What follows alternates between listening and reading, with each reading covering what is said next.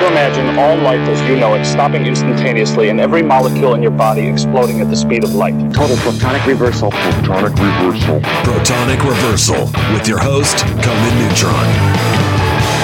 Broadcasting from a secret underground lair in Milwaukee, Wisconsin. A gigantic middle finger to everything that is rock about music, rock and roll, and corporate power. The thing is, though, if you don't laugh, you're going to go on a killing spree with sharpened nails. Confidence of a hero or a fool. I wasn't exactly certain which. Could not be more professional. It's only one I choose to devote my life to. That's okay. It means something. It means something. And take that away. You know, that's my take on it. What's yours? Protonic reversal. That's like a science thing, right? Indeed. It is a science thing. It is a science place. It is a scientific fact. We are all up in your face. It is time for the one and only Protonic reversal. I don't know why I did like a musical. Protonic reversal. But I guess I'm feeling the music in my heart this morning. And why wouldn't I? Why wouldn't I, everybody? We have a fantastic guest. I'm going to be talking to Patty Schemel today. I'm so excited about this. This is great. She's the author of the incredible book, Hit So Hard, memoir of her time playing in Hole and coming up in punk rock in the Pacific Northwest and her struggles with addiction and industry. And it's a fantastic book. She's also the subject of a documentary by the same name that came out some years back. And she's a powerhouse, man. Great drummer, great musician, hilarious. So I don't want to oversell it. Like we'll see how I do. But I'm really, really pumped to have her on, and really excited that she agreed to do it. It's awesome. And okay, so real quick, especially for new listeners to the show or first-time listeners. The name of the show is Conan Neutron's Protonic Reversal. You can find the archives at radioneutron.com. So patreon.com/Protonic Reversal to hear the shows sooner. Thanks to everyone who listens to the show for sharing it around, letting everyone know it's something worth paying attention to, all that good stuff. So anyway, that is the housekeeping for today. I'm going to play a song, then we're going to come back with Patty. Sound like a plan? Sounds like a plan. Let's do this song, and then we'll come back with Patty. Here's Violet. And the sky was made of amethyst, and all the stars were just like little fish. You should learn when to go. You should learn how to say no.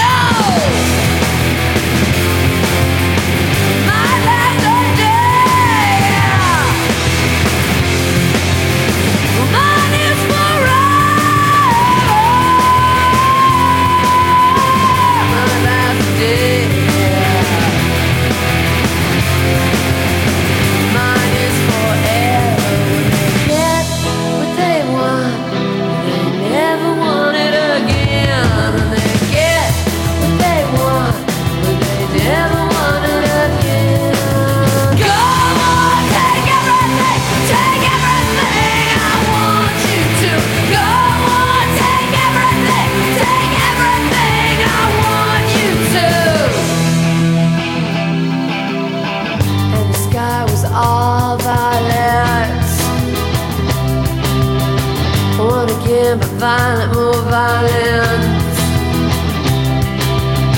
Yeah, I'm the one with no soul. One above and one below. My last day. Mine is forever. My last day.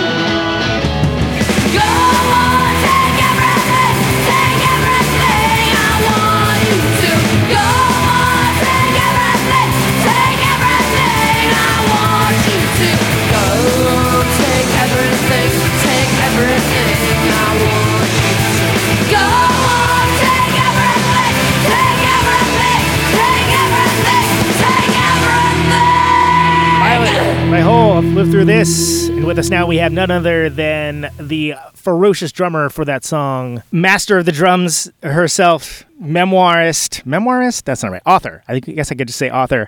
And general all-around badass, Patty Schemel. Patty, welcome. Hi. Nice to be here. Thanks. Yeah, believe it or not, I've done this show before. I'm distributing on my own words because I'm very excited to have you. That's really what it is. Wow, thank you. Thanks. I've been starting all these shows during quarantine just as like a general check-in and just asking what folks are up to and how everyone's dealing, just because it's somewhat of a it's one of the rare universalist things that's happening right now. I guess first question, general question is, how are you holding up during quarantine? These are crazy times, unprecedented times. Right. Yeah. Really, it's up and down. You know, if I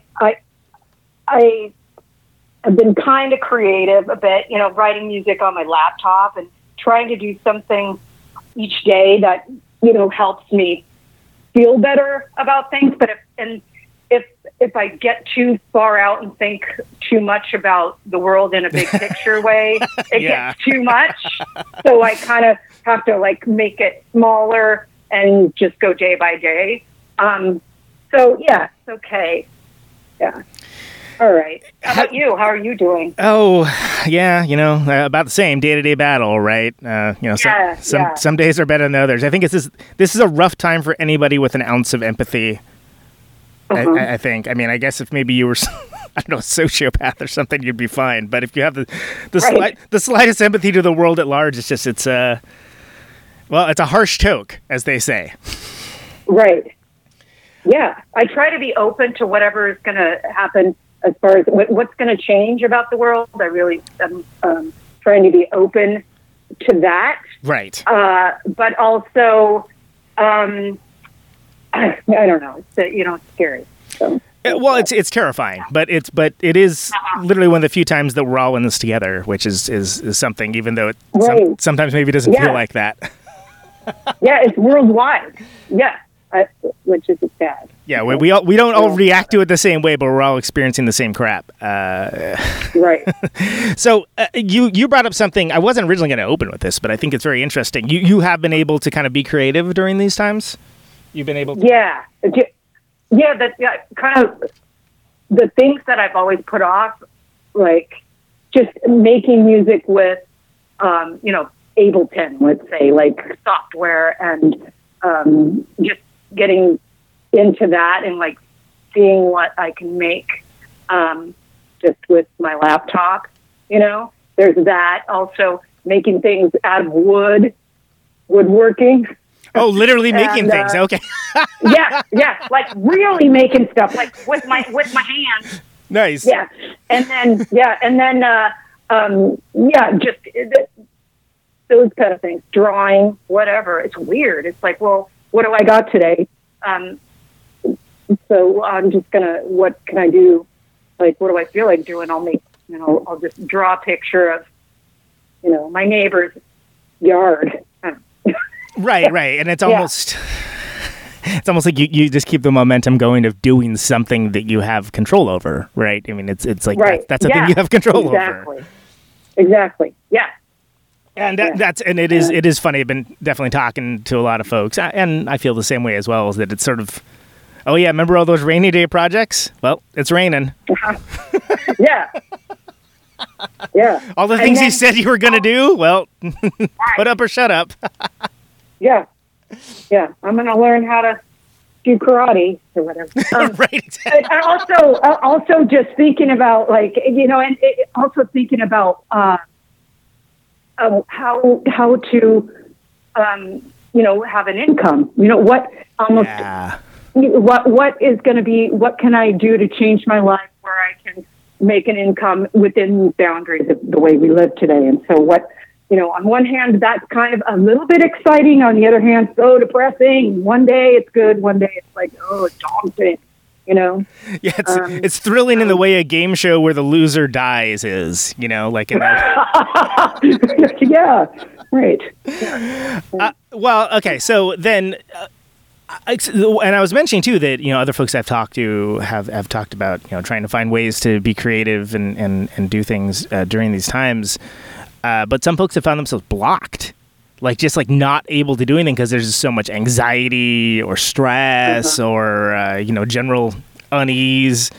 I mean, have you found that like just like doing this stuff, like keeping like kind of a path forward of like, hey, I'm gonna do this today?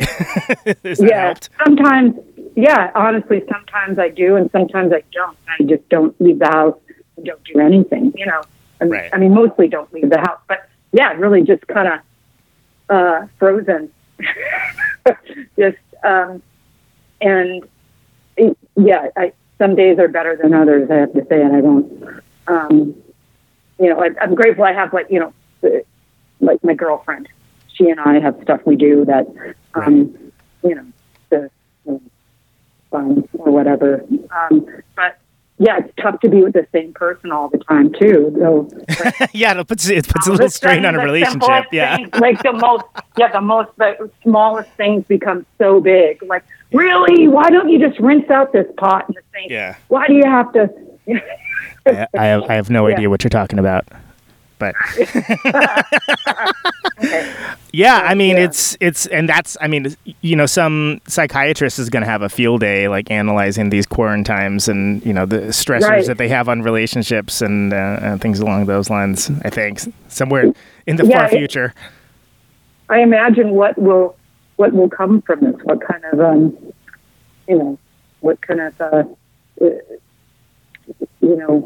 research, whatnot. I think there's going to be a lot of concept records about the quarantine, probably. Which I'm staying away from that. Yeah, that's just so obvious, right? Well, I wrote this. I wrote this during quarantine. I painted this during quarantine. I mean, great, but good for you. But I don't want to hear about that right now. I really don't. Everybody's doing that. Yeah, everybody's doing that. So I rather ineptly, because I was trying to troubleshoot something while I was doing it, introduced you as a memoirist, which I think is maybe a term that I made up. But I think the correct... I think it's a word. Is it a word? Well, I think that might be someone that does memoirs of like a bioist. I don't know. Anyway, point of fact is that you just wrote a hell of a book. It's really good. Well, not just wrote, but somewhat recently wrote a hell of a book. Yeah. And I wouldn't necessarily say that I'm a connoisseur of rock autobiographies, but I certainly read a lot of them, and I've read both good ones and bad ones, and it's really awesome. Like, it's very well done. So kudos for that. Thanks. Thanks a lot. I thought it was awesome that you kind of started at the beginning, right? I mean, it's and for anyone that is not a Pacific Northwest person, Marysville is where you grew up, and sort of like a third of the way from Seattle to Bellingham. Not exactly a cultural hotspot is the best way to put it. Like Everett is like a bigger town, These are all facts. Yeah. And I think when people see somebody, in a big famous band or that does a lot of stuff, they have this idea of their origins, and the fact that you very explicitly pointed out is like, oh yeah, there was not a whole hell of a lot going on. And it was fascinating to me too that your parents did come from a metropolitan area, and they chose to go to. I know, which is wild. They came from New York. I know. Yeah, why didn't you just stay there? I had to grow up in the worst. The worst sticks town ever. I think that all the time. Like, why didn't we just stay in Brooklyn? And then your place would be worth so much more now in Park Slope. Oh my God! Yeah, it's like you could retire several times over. Sure, yeah. I know. Yeah. So so my parents wanted to get out of the city, and so they went to the worst possible. I mean, well, now it's it's the Pacific Northwest. People love it, and I have to say it wasn't bad growing up in beautiful air and trees and mountains, etc. But yeah, I mean, it has its appeal, but it also has its, seasonal effectiveness disorder and it has its downsides as well. Did they ever give a specific reason? Did they like throw a dart at a board? Like, why was it Marysville? Yeah, I don't know. I think it was like because it was the farthest place away from New York possible, and then they had that sort of fantasy of getting a beat up bus van and just driving across, just camping out under the stars. I don't know, something like that. And but I think that growing up in Seattle and outside of Seattle kind of created, I'm pretty sure a lot of us who played music there and are of that time, like when I came up playing music, that environment sort of created what created our sound, Yeah. Because everybody had a house that was like the punk rock house with a basement, and everybody had, had a bunch of bands that practiced in the basement of the punk rock house. And, so it created sort of these groups of people that would, bands and, so yeah, I guess, it did, we drank a lot, and I don't know why, well, maybe because we're a port town city, that's why we did so many, drugs were delivered by boats. Right, exactly, yeah. Well, and that's something that I thought was interesting as well, because of my own personal background. I'm from the Central Valley of California, which is, from a perspective of the natural surroundings, very different, but culturally very much the same. The fact that it's removed enough from major metropolitan areas that there's, I at the time I grew up anyway, just a culture of abject boredom. Sort of people are just drinking for something to do, or doing drugs or whatever, and then just casual intolerance, racism, sexism, homophobia. Just casual. Yeah. Keep it cash. Yeah. Similar to what's happening now. Yeah, exactly. Which now all that stuff is just laid bare and out there. But anyone out in the open. Anyone that grew up in a small to medium sized town knows that was always there underneath the surface. And I thought, so where I was going with that is I thought the book did a fantastic job of sort of painting that picture that you were in this position where everything that you did with punk rock was, hard fought and almost met with resistance just by nature of the surroundings. And sojourns into into Seattle or whatnot were somewhat of a luxury. And then and I also thought it was interesting too, where I'm getting at with this is that there's an acceptability of parents separating, getting a divorce and whatever, and having multiple households and stuff now, that just, it kind of seemed like that was still a bit of an aberration around then. And I really found it interesting that you talked about the family dynamic between your mom and your dad.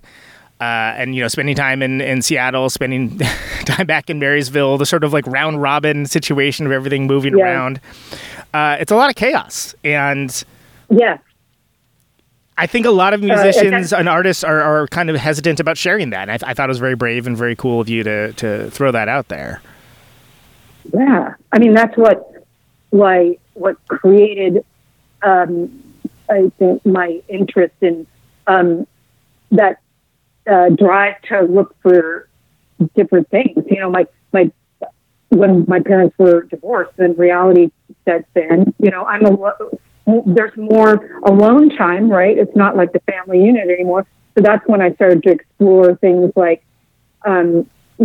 watching late night, seeing David Bowie on SNL or Fear, or and just sort of pursuing a little more time to look at different and have these feelings and identify with just art and music that was that I didn't see every day. It wasn't just Fleetwood Mac on the FM radio. It was something that was edgy and scary, and I felt connected to it. Yeah, and I also feel that you painted a great picture of, when you're in a smaller town with a sort of a smaller pool, especially, if you're coming up as a non-cis heteronormative person, right? Mm-hmm. It's a much smaller pool, and it's not. It's a difficult road, and you just don't. Yeah. I guess amongst. I was going to say you don't hear those stories, and you do, but you don't hear those stories as part of the greater whole. Usually you hear those stories as here is my story of how I grew up queer, and it's that's fantastic. But I thought it was interesting and cool that it just weaved effortlessly into your narrative, because it is obviously an important part of who you are, but you just don't hear that a lot. As a part being, that was just a part of me, but the whole, there's more because I hear that story a lot of, like, you know, the queer that grew up in the small town and thought to get out, you know, and then became, you know, an amazing, you know, playwright on Broadway or whatever. Right. yeah. But so what you're saying is it's part of the. Wait, repeat that. What were you saying? What do you mean? Well, just that, like, the more that those stories get out there, and the more that it becomes something that's accepted as normal, then you can kind of like look at that as an example. Like, so if a young person that's in a similar situation can be like, well, you know, Patty Schemel got out, and then she had this entire you know, career in music and did all this rad stuff. That's awesome, because that provides like and that's what that's what when I go out and I play shows with bands these days or do anything, or when I was out with the book, a lot of people would come up and say, thank you for coming out, you know, and because there wasn't a lot of, you know, musicians that came out or you know, artists that came out at the time. And I thought that too about, I wish that I had someone to look up to, or, you know, that it was okay. So I didn't feel like such a freak. You know, you can sniff around Joan Jett all you want, but she's not going to tell you. Yeah, exactly. You know, but you know, or all those. But so it was important to talk about it for me, and then, and now, you know, it's more the norm. But that was part of what made me, you know, what made me an angry kid, or, you know, such a drive to play drums and to do something different. I felt different, and I wanted to somewhere find my people, you know, and punk rock and was where I found them. You know, there was a lot more people that were playing with different sort of gender roles and music style, and, you know, being a little more fancy. Well, it's I don't think it's any mystery why, you know, gay bars and drag shows and whatnot are so inextricably linked with punk rock, because it's like they're going to be like the most accepting folks in the world as long as you aren't a total jerk, because it's like the whole thing is just accepting who you are. And it's fascinating to me that, and I think you brought up a really good point. There's certain people that they come out, you know, and you're like, yeah, no shit, we all knew, you know, like that's not a shocker, but it's something that it's hard to describe for the younger listeners. It wasn't nearly as common. And especially among people with like a larger cultural cachet or profile, you know, it was a big deal. And I mean, it's still a big deal. Don't get me wrong. And it shouldn't be. But, you know, I remember... go ahead. Sorry. It was a struggle for me. I remember coming out and then finding, you know, going out to shows and stuff. It's all straight, you know, it's all straight. And also, it's a bit of misogyny. And I've got to say, the Seattle music was a bit dude heavy, you know, and like not totally. And so it was tough for me to, you know, find someone like, you know, like a girlfriend, or like they weren't into the same things I was into. So that was another thing. And now I feel like there's lesbians that listen to everything, and music is more open, and, you know, it's not just about disco. Right, yeah. Having this is the acceptable genre to like if you are this type of person. Yeah.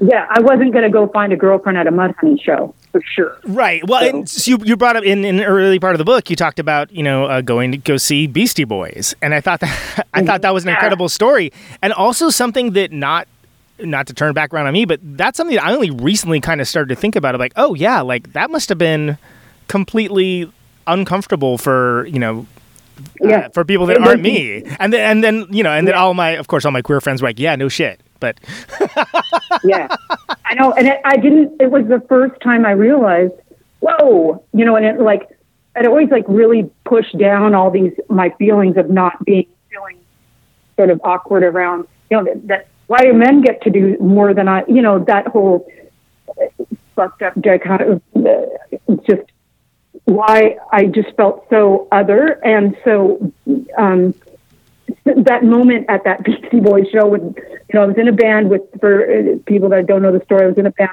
with 3 guys. It was a punk rock band. And we decided to go into Seattle to see the Beastie Boys because Murphy's Law was opening. Right.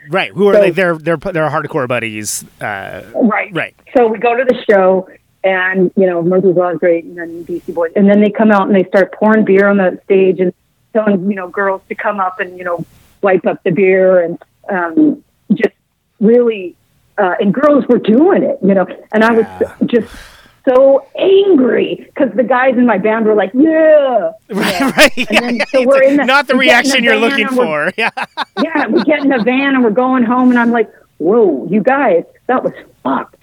And they're like, what? Chill out. And I'm like, no, And that was the moment I was like, no, this is not cool. And credit where credit's due, the Beastie Boys, have many times over, they've made apologies and explained and give contextual, and then also just said like it's inexcusable. And yeah, that's fine, but it doesn't help that it was a manifestation of internalized misogyny for the not just American but world culture at the time, and pretty freaking gross, honestly. Yeah, and also, I mean, I have to say, even though it was sort of a weird way to get there, thank you, Beastie Boys. Yeah, that helped me get to my first, one of the many but more realizations of my feminist self. Yeah. What I will tolerate and what I won't tolerate was because of them, and it, so that's a point. Yeah, and if you think of punk rock as like a like an avenue of discovery of self and actualization towards becoming the kind of person that you want to be, you almost need those adversarial moments to help define yourself against, right? Yeah. As much as it may not seem like it at the time. Didn't know it then, but yeah. So another thing that I learned from the book and I really enjoyed was I wasn't aware that you had such a long musical relationship with your brother, which I think is so interesting with Larry. Yeah. Yeah. Do you know him? No, I don't. But I mean, he seems completely awesome, and it was fascinating to me that you've been playing with him since you were like a kid, right? I mean, it's been like this long musical relationship that your siblings and that's kind of awesome because I don't know, that's fascinating to me. When I think of musical families or whatnot, I'm not like the Partridge Family or something. It's the Carpenters, yeah. Yeah, the Carpenters, exactly. He was like, when in my early discovery of music, and we exchanged. It was he would find something and share it with me, and I would find something and share it with him. And I remember when I met Bruce Pavitt from Sub Pop, hanging out with Bruce, and Bruce was just starting Sub Pop, and he put out that compilation. Was it the Sub Pop 100 or? Yeah. And so Bruce was like, I'm starting at the label, and Mudhoney's I'm gonna re-release this Green River record, and I'm gonna put out this Mudhoney single. It was the Touch Me I'm Sick single, and we talked about music, and he said, oh, you should listen to this, and he gave me a Spaceman 3 record, The Perfect Prescription, and then gave me Surfer Rosa, and I went, and Dinosaur Jr., You're Living All Over Me, and I brought those home, and Larry came over, and I was like, listen to this, and we played, and Larry flipped out, went out and got a Fender Jaguar, just like who was it, Sonic Boom, whoever is playing the guitar on the cover of that Spaceman 3 record. Oh yeah, of course, yeah. And it just totally changed, our whole life.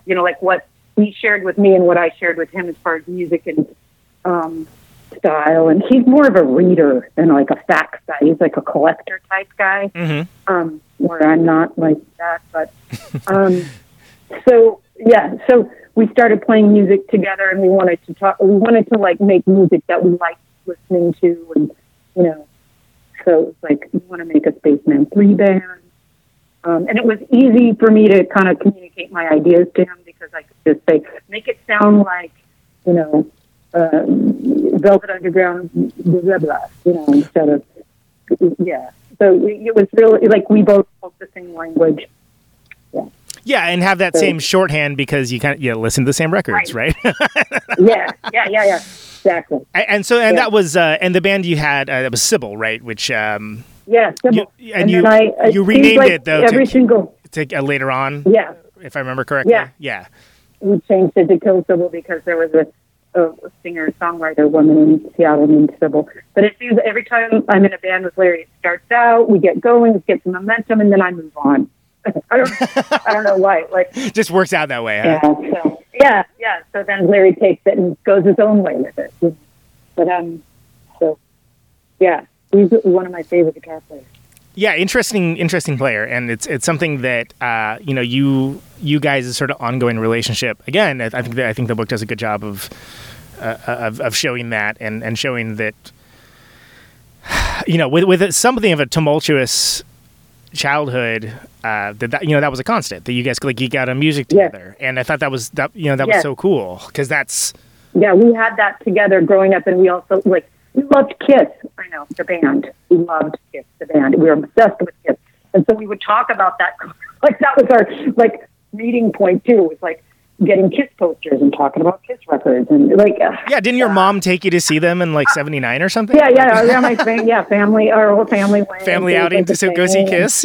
Yeah. And now, Larry will call me up and we'll make jokes about stuff, and we'll look at old pictures of Kiss. I'm like, did you see that pic of Ace sitting at Peter's drums, and it's we always he's the only person that it would get that why certain things are funny, and Buzz and Dale and the Melvins, they know why there's certain Kiss things that are funny. Oh yeah, absolutely. Well, and meeting them and knowing they were like us too. They were Kiss fans, and they early on did that great cover of Parasite. Do you remember that? Oh yeah. And Going Blind, and there's a few. God of Thunder too. That God of Thunder one is probably my favorite of the bunch of them. Which that one always sounded kind of cartoony to begin with. I like that you had the whole thing when I think it was when I can't remember if it was when you played with them or saw them, but it was back when they had the van. The van. That had the Kiss mural on the side, and I love that there's a story where they're someone Florida or something was like, "Are you in the band Kiss?" And they're like, "Yes, we are." And they were doing laundry or something, and it's Kiss is doing their laundry at your local Florida laundromat. Sure.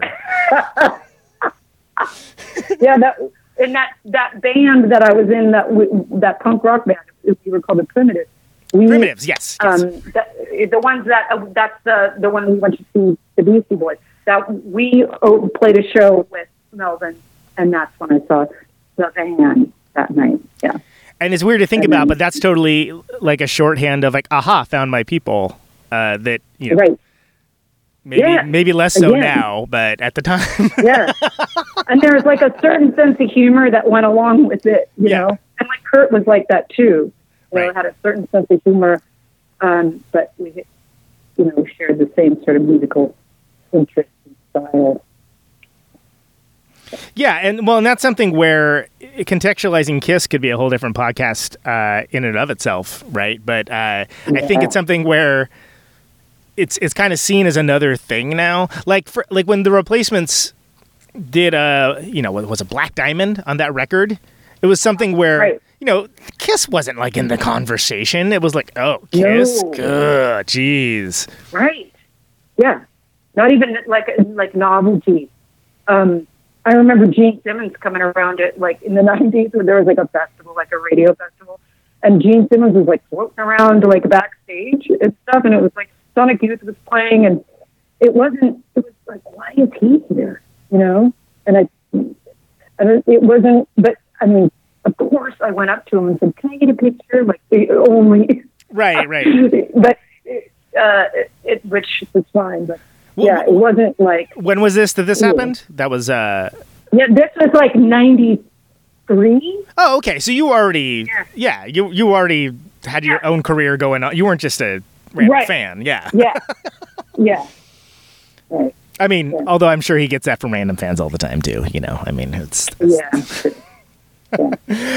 So having nothing to do with Kiss, so you got the Primitives. You have what is it? The Milk Bones.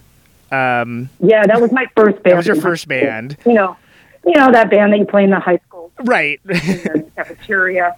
Yeah. You everyone starts somewhere, right? Right. Yeah, you're in a few bands. If I remember correctly, it was Dylan Carlson, right? That kind of made the introduction for you to for Courtney and for Hole, and you originally played with him in Jabberjaw, like at the Jabberjaw. I moved to San Francisco, and I was living there like a couple months, and Dylan called me and said, Courtney's looking for a drummer, and Kurt was telling her about you. You want to try out? And I said, give him my number and stuff. So then Eric called me and sent me a bunch of, sent me their singles in the first record. And so then I went down to Jabberjaw. That's because that was like, they didn't have an official rehearsal space. I guess that's where they were rehearsing. And we played, I set up my drums and played there, and we did like a Wipers song and some cool songs. Yeah, and it's sort of, for folks that maybe weren't into music post 97, it's kind of hard to overstate the importance of Jabberjaw, from that 89 to like mid 90s. Yeah, Jabberjaw was like that. It was an all ages club, which was great, but in a coffee house, which there wasn't anything like it in LA, because that was more like Olympia, Seattle had those kind of places, but but not LA. So it was really important to have that, and I saw a lot of bands there, and it was just cool. So, well, and it's funny that like that's the story of you and Courtney and Eric playing for the first time was also, there's a lot of bands that like had their first start like, oh yeah, we rehearsed for the first time at Jabberjaw, like Babyland the same way. Like it's interesting that. And I think you hit on an important point. It's definitely more of a Pacific Northwest thing than an LA thing. But when you actually sat down on the drums to start playing, like was it something where like what was going through your mind? Because you're working a day job too. That's what I think is really super compelling about this story. Is like this wasn't like you were just like an idle musician like hitting your sticks on things like waiting around for the call as much as at the time I was in San Francisco. I was working at like this medical supply warehouse, packing boxes and stuff. And I was in a band called Dumbhead with Debbie Shane, who was Dale Crover's girlfriend at the time in San Francisco. So we shared I was playing Dale's drums, and I sat and practiced those early Hole songs on Dale's drums, which was like a marching snare with like a Kevlar drum head. It was like his kid's a monster. So. I loved talking to him about that time, like learning those songs on the big monster kit. Right. Yeah. So there, Melvin's cross paths, and with me and Kurt, Nirvana, and Hole. So then I go to then I went down and so I sat down my drums, and we did. I think Eric would just call out like what did you listen to and what do you know? And I remember not really knowing everything exactly, but just sort of just playing. And then after we did the Wiper song, I knew the Wiper song was Over the Edge. And then after that, I think it was like, Eric was like, well, that's how you should play that song. That's cool. He wasn't much for giving compliments, Eric, but he was pretty cool. Yeah. It's like if you get a sentence out of him, it's like really like a novella. Yeah, exactly. Well, and and it's funny because eventually you did record that eventually, right? That was on that EP, if I remember correctly. That was I think that's the Carolyn Wu recording. Carolyn played it. Oh, really? Oh, okay. So was there a recording of that at the time when you practiced, or? Yeah, that they had just put it out. That was the everybody had done a bunch of Wipers covers, and there was like a that's right box set. God, I have that thing. I'm sorry. And so Carolyn played that, And then that was something we wanted to do. We never revisited it, though, until years later. We never even played it live. When we did sort of surprise show in Brooklyn, where it was like the screening of the documentary I made. And then afterwards, it was sort of like a surprise show where Courtney showed up, and we did Over the Edge. Oh, no way. So that's like all those years later. It's like 20 years later or something? Like maybe it was like the period at the end of the sentence. And it was like, I remember I asked James McNew to come up and play, and James from Yola Tango, and he just picked up the bass and just nailed it. It was like just a driving Mack truck of a bass part, and we did it was so cool. And like Courtney, saying like the chorus or something, I can't remember, but yeah. It's really cool. That's so funny to have that be like, one of the first things that you play, and then like have it, like you said, like a period. Yeah. That's so rad. Yeah. I'm a really big Wipers fan, so I love any story that hears like of the Wipers bringing folks together. But getting back to that original, the original session, like what was your takeaway? With like, I mean, obviously you like the tunes, enough to do it. Like what was your takeaway? Yeah. My that day, the takeaway was kind of, I don't know, like I really liked that Pretty on the Inside, but it was noisy. It's a noisy record. It's aggressive record, noisy, aggressive record. Yeah, and I felt like kind of comfortable with it. Courtney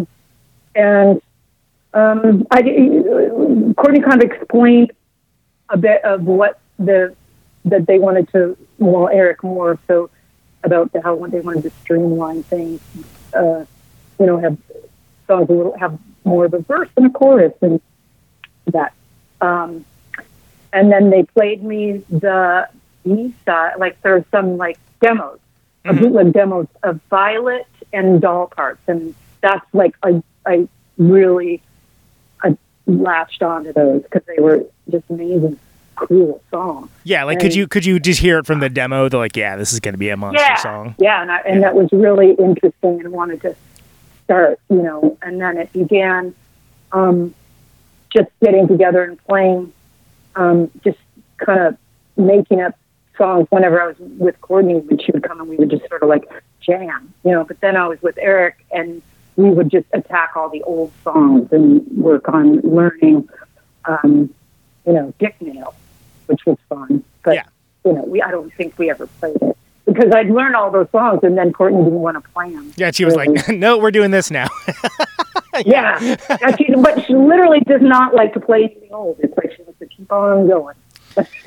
Moving forward. Yeah. And then that, well, I mean, I guess in that period, I mean, didn't she eventually, like, sort of say something about how, like, she was not super stoked on the first record retroactively, and that, like, it was, like, more like a calling card or something? I remember she said something about it was... Yeah. And I think what it was, like, a wanting to be more, maybe raw, like Mudhoney, but also, like, in competition with Tab Yelland as well. And, and that, like, I think I do it, too, is where I have these goals. Like when I was a kid, it was like, I want to play a show at the Vogue Tavern, or whatever. And then you meet that goal, and then you're like, oh my God, that was a goal. And then you move on, it's like, I want a Sub Pop single, and then you get it. And then you're like, oh, okay. And then, I want to, the movie label, whatever. I want this kind of drum kit. So I think it's like that. She had goals to, and Eric too. And so, like, Eric's really proud of that record. He did a lot of... I think it's underrated. I mean, I think it's something it's kind of been, like, lost to history a little bit, and I think it's a shame because it's, it's, again, it's a raw, brutal record, but if you're the kind of person that can get down with that, it's... Songs are good. Yeah. I mean, it doesn't hit the same as it does in the next one, that's for sure. I mean, because that was just emblematic of the times, and it managed to take like a lot of that raw power and aggression, but put it to like a major pop sensibility. And that's something that, again, it's for the younger listeners, that wasn't always the case. That wasn't always done, and this was during those times, which I frequently call the gold rush of. Weird rock. That's what I say too. The golden years. Yeah. So you have the songs for for Live Through This kind of are coming together. You're kind of getting to know Eric and Courtney as people. You know, there's a lot of hangs as well as playing. Yeah. At what point did you start to feel like, okay, cool, I'm comfortable with this. I kind of know who these folks are and what they're looking for. And when did you, I guess the crux of that is, when did you stop feeling like you were like an outsider or something along those lines? Yeah.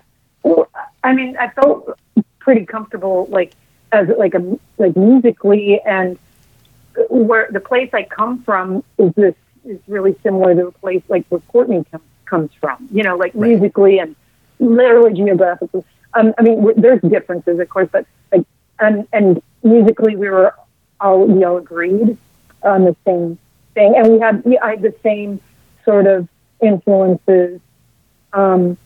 Eric was really a taskmaster. That was like really like I needed that sort of like the major domo sort of situation. Yeah. Like we need to we're going to rehearse from then to then, you know, and work hard. And so, I mean, as soon as I started learning songs and stuff, and then like probably after we recorded the first time, it was me and Eric and Courtney at Word of Mouth Studios in Seattle. Is a small place. Like with Jack and Dino, it was like all the Sub Pop records were recorded there. Yeah. Legendary studio. Yeah, for sure. Yeah, and we did Beautiful Sun, which is still my favorite song to play. And good tune, man. Yeah. And then we just sort of had some ideas that we recorded and made songs out of it. And I remember you played some guitar in the B-side of that too, right? If I remember correctly. No, I played drums on everything, and Courtney played bass. Oh, God, that's what I was thinking of. Yeah, sorry, my production. Like Kurt listened with Jack and Dino, and like I remember doing a take of drums, and like I took a drum fill and I flipped it around in a part, and it was weird sounding. And then I was like, oh, I guess we'll do that over. And Kurt was like, no, it sounds so cool. Keep it. And, so I love those moments when I go back and I listen and I hear that part and I go, oh yeah, I remember that moment. It's so cool, you know, to keep it. And, you know, it makes me think of him. So it's like a special thing. But that was like the moment in that recording and actually putting my, you know, drum stamp on this band and this new music. You know, that was, I think, where I started to feel that I was in this band, you know. Yeah, and that's a wonderful. So I have the CD single somewhere. I have no, and it's in a box probably like with the rest of the CDs. But yeah, I remember that one being kind of like oh wow, this is cool, because I was a fan of the first record, and that was the one that kind of almost announced that, hey, this band is going to do something really interesting coming up. In retrospect, you know what I mean? Like, not that this stuff before wasn't interesting. Don't get me wrong. But so who played bass on that? Because that was before Kristen was playing. That was you said Courtney did. Yeah. Okay. Yeah. I think she might. It could have been Eric too, but I think it might have been Courtney, or it could have been Jack and Dino. You know, that's where I'm at. I don't know. So, right, but exactly. I know she played bass on we did a Germs cover. For, She played bass on that with Pat Smith. Nice. So, and that's when things start to feel like beyond musically comfortable, just like comfortable as, you know, with the personalities involved and I mean, you're never really comfortable. Yeah, never comfortable really with Courtney. I mean, you never know. Sure, yeah. But you know, if you can make her laugh and you're funny and you know you're clever, you know, you respect that. So, and we had a lot of like there was like obscure Seattle band music or Portland references, which I couldn't remember now, but that I would make a joke out of, and she would think it's funny because no one else knows about that, or you know, right. That kind of stuff. Narrow-casted humor, yeah. yeah. Stuff about, you know, tales of terror. So there's that. And then Eric's always been a real sort of, he's a quiet guy, I guess, but super friendly. And he's all about, he works like his craft, and he's so about his, he kept the band together. It's sort of like, I think it's very super of everything. Yeah, I mean, I think you paint an interesting picture, and it helped contextualize some of the stuff with Eric that, him being like the sober one and him being kind of like, not necessarily the taskmaster, but just the one kind of like making sure the ship keeps moving forward, that people get where they're supposed to be, like just, it's, I always call that like the band dad or band mom, just the band parent. It won't win you any awards, but it's very important. Yeah. Mm-hmm. Okay, so that's the first single. So then I believe was it Doll Parts or Miss World that came next? It was as a single. I'm trying to remember. It was Miss World. Miss World was the first single. That's right. Okay, so this is like when you said you heard the song in demo form. From when you heard the demo to how you were recording it, were you like, man, this could be like big, like not like punk rock big, but like big? Doll Parts? You mean Doll Parts? Yeah. Yeah. Is that what you're saying? Yeah. Because I just the lyrics and the notes and I don't really think there was going to be drums. How it was going to evolve, but Courtney wanted drums in there, and sort of trying to work out fitting them in and where. So plus dynamically, like when it was maybe the first time that there was thoughts about playing softly and using dynamic, and building and like. So it was really like we had this really great. Because it explodes. It just these things. Yeah, it when it hits, it like hits it hits hard, as it turns out. Yeah. Well, I didn't mean to break up your flow there at all, but it seems like it would be. I guess where I'm going with it is like it seems like it's a good tune like on an acoustic guitar or something, but it becomes anthemic when and the drums add so much to it. Like it's something where like it seems like it'd be a very different song that would be perceived differently if it was a more sedate. And I feel like the more we played it live, the more I felt really at home with it and really could take the ending and make it huge. Yeah. And there was like one show I remember playing always like Lollapalooza Chicago, where just there's these moments here and there that you remember, and like I remember the ending of Doll Parts being like just like a rocket, and it was like everything sounded good. That like I had a huge build-up that, and it was just amazing. And I listen to the recorded version now, and I think about. I think I've mentioned this before in the recording. You can hear there's two takes that were kind of pushed together. Right. I don't know if drummers even talk about this, but I don't care. You listen. You can hear one snare drum sound in the beginning, and then there's a different snare drum later. It's like way more open, and like we went from a regular like a 5 deep snare to like the extra deep, the super loud snare. But it was you definitely hearing the difference between the two. If you're a drummer or you listen for those things, you'll hear it. But But the average listener doesn't pay any attention to that, and that's not the only song that is the case with too. I mean, it's definitely sure. If you're listening for it, you're like, oh yeah, but it's in the same way of like AC/DC Livewire. Like you can hear like when the channels get unmuted, like on the really quiet part. It's the same thing. Yeah, if you listen to that, like put on that record. And listen to it, and when it, you can hear the unmute of the channels. It actually makes me excited every time I hear it because it's so like, oh, that's bad. It was If You Want Blood, I think, or For Those of Us in Rock. One of those two has riff raps. That was the first song I learned to play on the drums. Yeah, that's you know what I meant. I meant to talk about that because that was something where you couldn't just throw up your YouTube. You had to, literally put the needle on the record. Literally Literally, yep, a record player and drop the needle and the big headphones and then drop the needle. And you keep, going over and over. Yeah. Yeah, it's not like how it is now, kids. You got it easy. No, it isn't. You do. But I thought that was such a relatable thing because just because that's if you wanted to play along to something, that's how you had to do it. It wasn't even a question of doing it any other way. That was how it was done. And if you wore out that part of the record a little more, well, you wore out that part of the record a little more, and that's how it worked.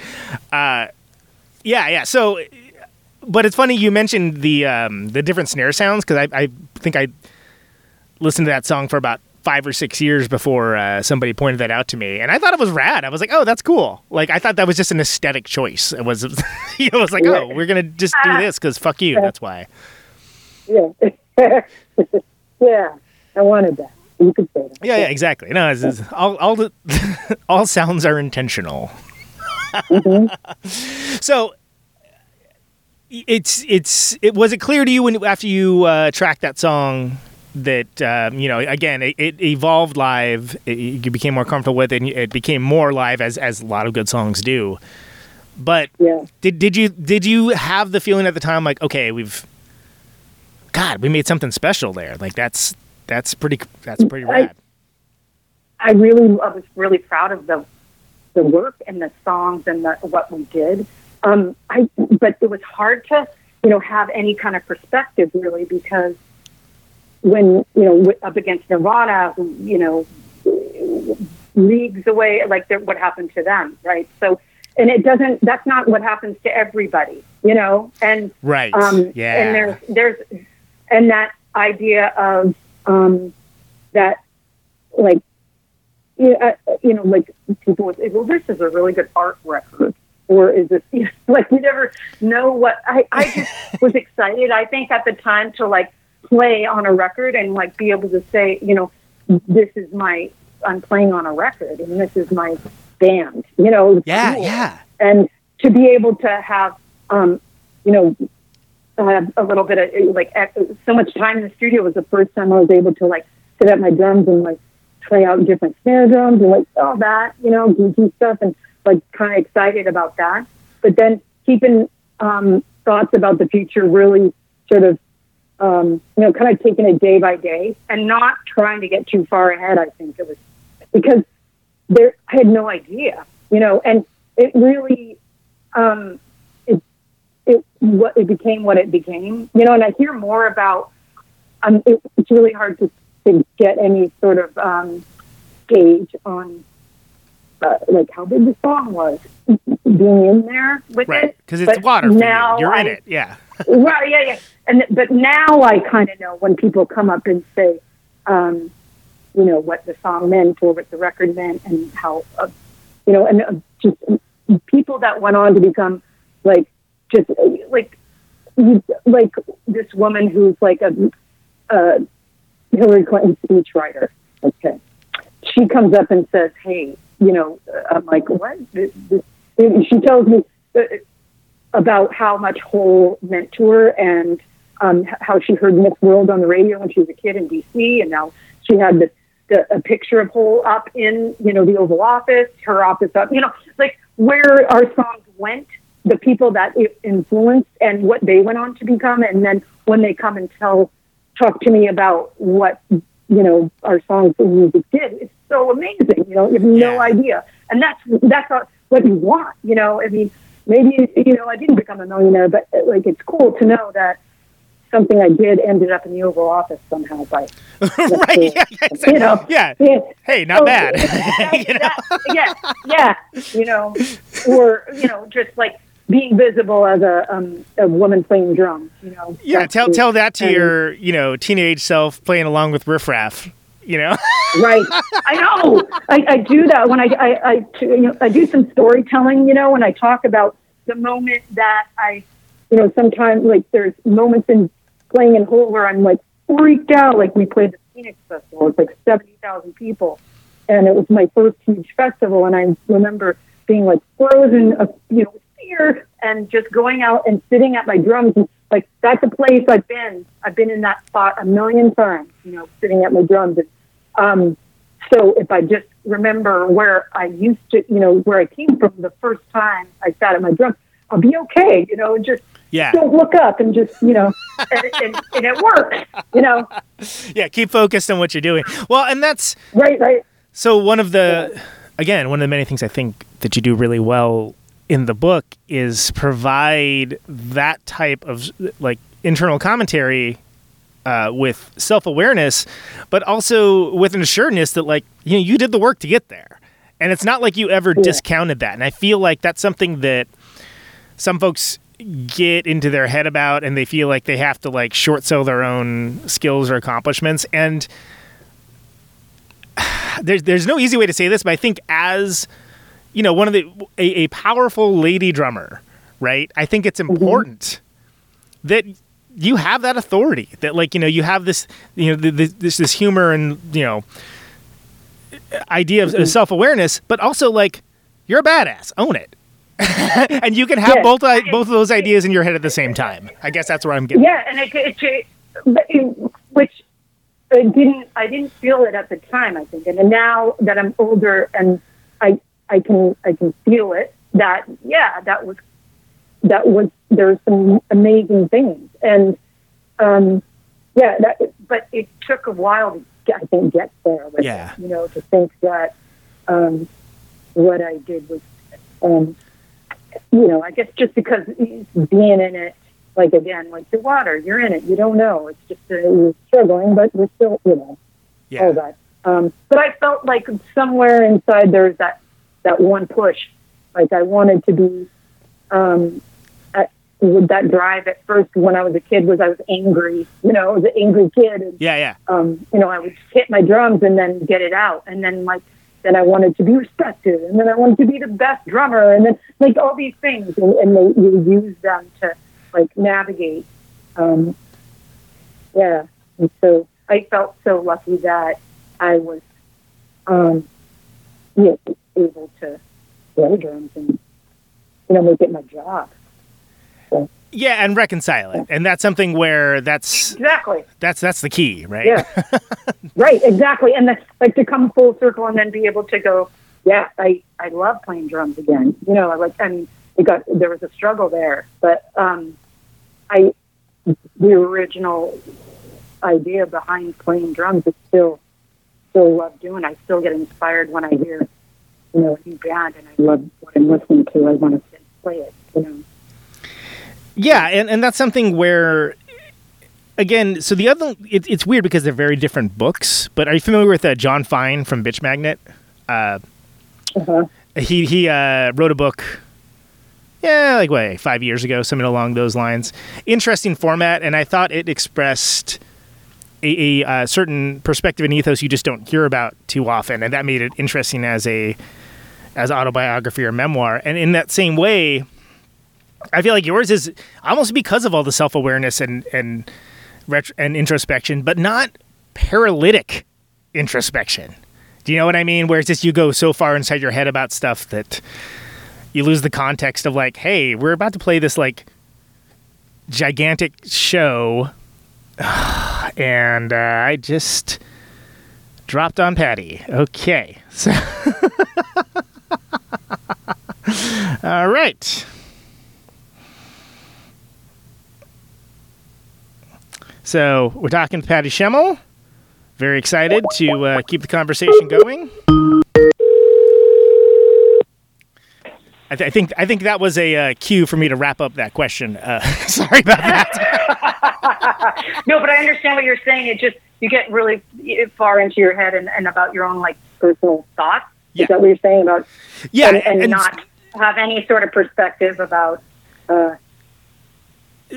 About everything else. And so actually, in a way, I would liken it to the John Fogerty book in that same way, where there's like a sort of like he's very upfront about his own failings, and he shows a lot of, like, the process of where he is on stuff, but it's not something where it's not the definitional part of the book and the story. And I think that's really fascinating. And I had someplace I was going with that, but I lost it. Sorry. But anyway, so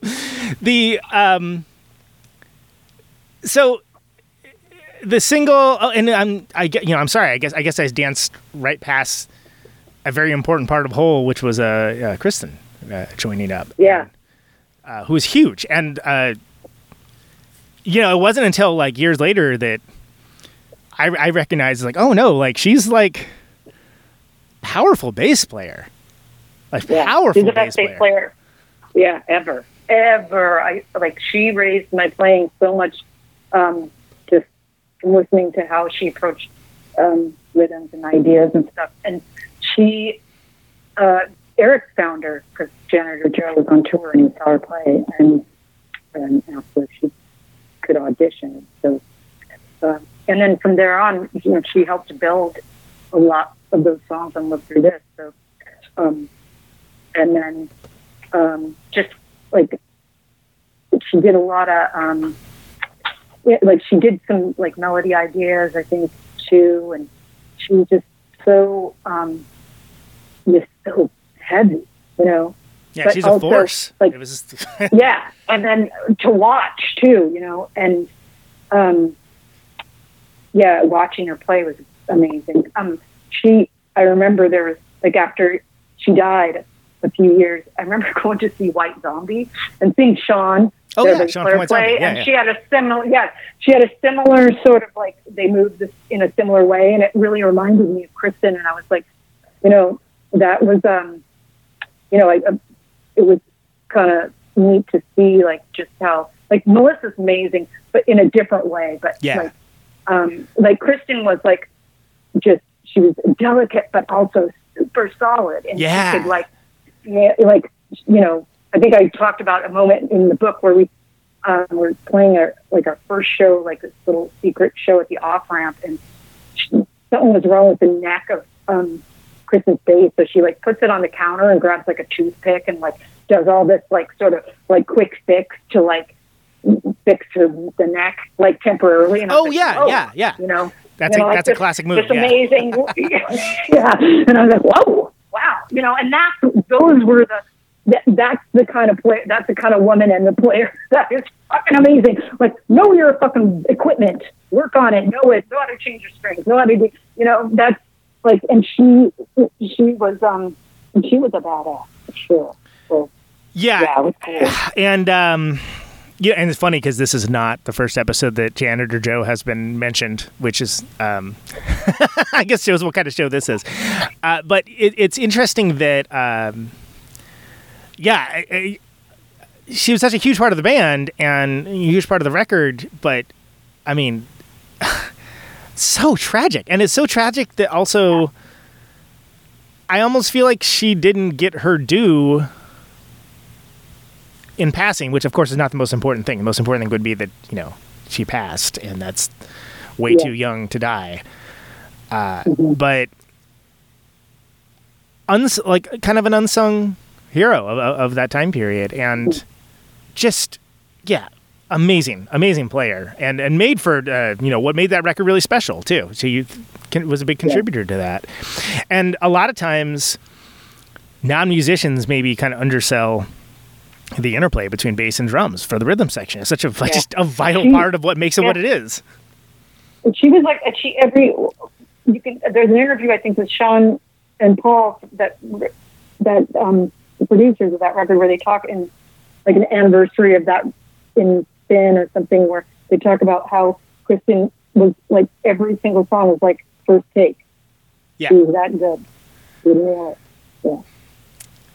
And that's tough, man. There's some big shoes to fill, right? Like you're just not going to get another Kristen. And I know. And I struggled with that when we were trying to get another bass player, and I just like for a while there, I didn't think it could happen, and got so like angry, like that that she was gone, and just that was our situation.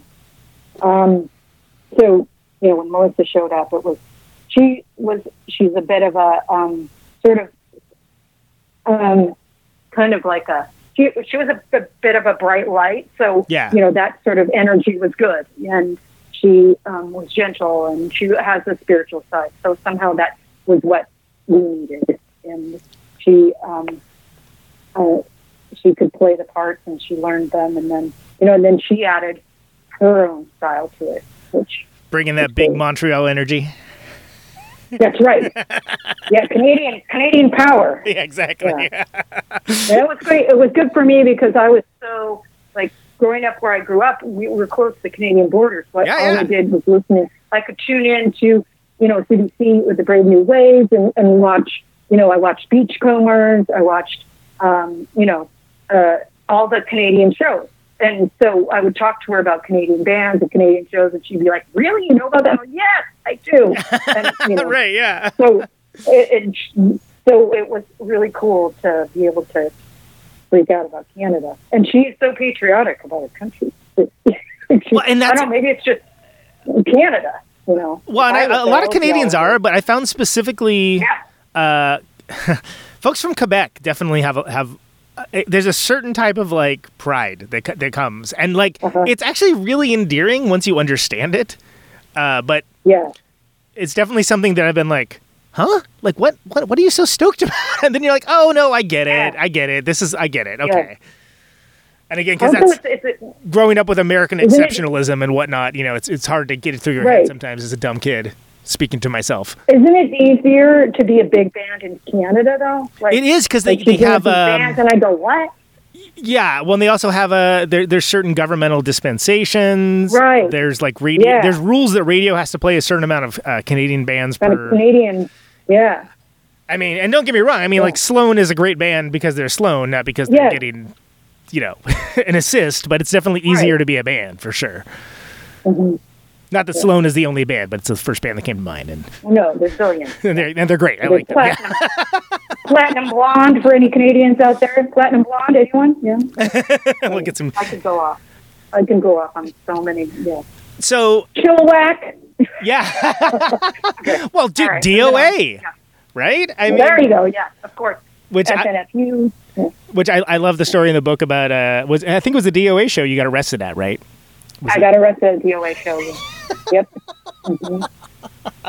Mm-hmm. Oh, being young and into punk rock, it's the stuff that happens. But I also thought it was interesting that that was sort of kind of like a minor detail in what the time was sort of like a war on all ages shows that was happening in Seattle culturally, which I thought that was. You don't hear about that, and especially you don't hear about that from the perspective of somebody that was there. That's those kinds of shows were for people drumming along to riff raff in their room, and they come in from Marysville to go see the show. Although I don't know if that was. It was like a treasure hunt. So, you find someone or a group of people that are like you, and then I remember making friends with other like-minded punk rock kids in Everett. And then we go to Seattle, we go to the punk rock show, and you don't know how long this, venue's going to be there because they're cracking down on that. And might be gone in a month, who knows? Then, exactly. Yeah, but then also, finding, seeing the same, people at each show, wow, that, I remember seeing, cool people at shows, wow, that guy with the GBH on his coat is cool, and saw him at this show, or, just such a rare group of kids. And there was the cool kids, and then there was, the waivers, and then and then there was the bands like Mark Arm grew up in Seattle, so he was in bands since he was a kid. And Mr. Ep and the Calculations, right? Yeah. I had that tape.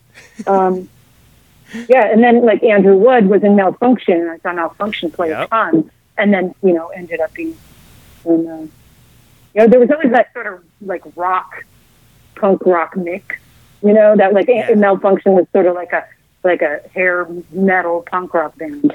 Yeah, I mean, they came to my knowledge because of the Melvins cover. Which is great. With your heart not, with your heart not in your hands. Yep. What a great cover. Yeah, they actually played. They played that on recent tours, and I was like, "Oh wow, I have this 7-inch. That's awesome!" Yeah. Oh my god. Well, I think that's Steve McDonald, because Steve McDonald is a big nerd for pulling out stuff like that in a good way. Love you, Steve. Yeah, I love Steve. Yeah, it's the Deep Six compilation. Yeah, that was like this one's for the true heads sort of set list Yeah. choice.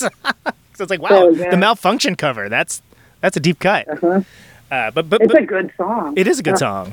But I don't necessarily think that people are listening to this show to hear me talk about Malfunction covers with you. Right. Maybe they are. I don't know. Let's go back. So let's go back to the record. So Live Through This comes out, and it's monster record, but I mean, there's tragedy like all around it on like both sides of it, and I mean, it's heavy to have someone in your life leave. Period. Doubly so when it's somebody that you're that close with. And then also to have it be like, let's not kid ourselves, like one of the major cultural touchstones of a decade.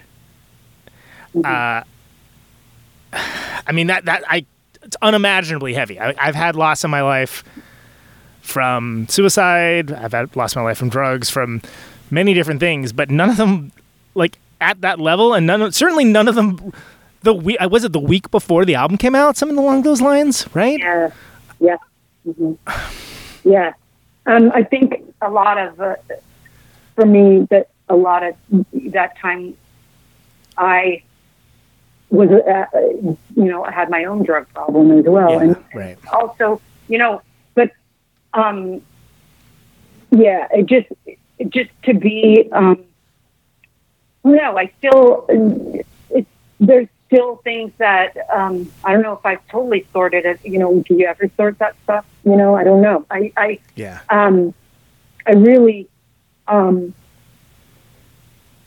I think, there's so many things I could say, but sometimes I'll just down to the most ridiculous thing, like, seeing some guy at the Target store with a Nirvana shirt on and stuff like that. Like you take it right, from the beginning to and it's like, wow, it kind of puts some perspective, but it's still, I just have the way I feel about it and, how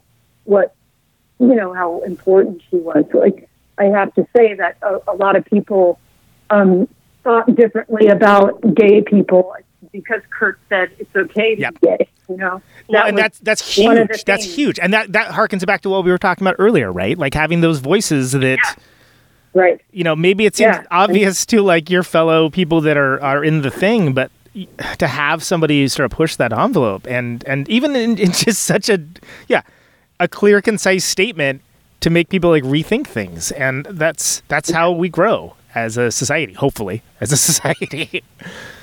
Yes. And also what besides all the millions of gifts that he gave and, to the world. But I think about myself as an addict and in recovery, I think about that I was exactly like him in that regard. But it doesn't, a lot of, you think in your life, if I just had a band that, if I just had made a bunch of money, if I just had a house, when you're using things, well, everything will be okay if I just had these things. And he had those things and it still wasn't okay. Right, right. It wasn't, and so, and he didn't want to choose the life on, being clean and sober, so that, and, I and with Kristen, it being an accident, that she OD'd. Right, because she had kind of cleared it out of her system. It could have been. Yeah. Right, it could have been, I'm no different from either of them. I had moments where I could have, died by my own hand or, I think about that too. And what do I do with that I talk about recovery and I'm a service, right? And I wrote a book and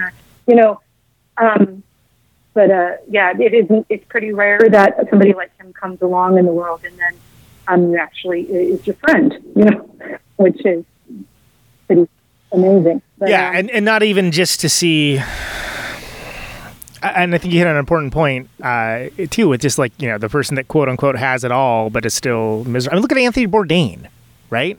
Like for a recent example, like it's not,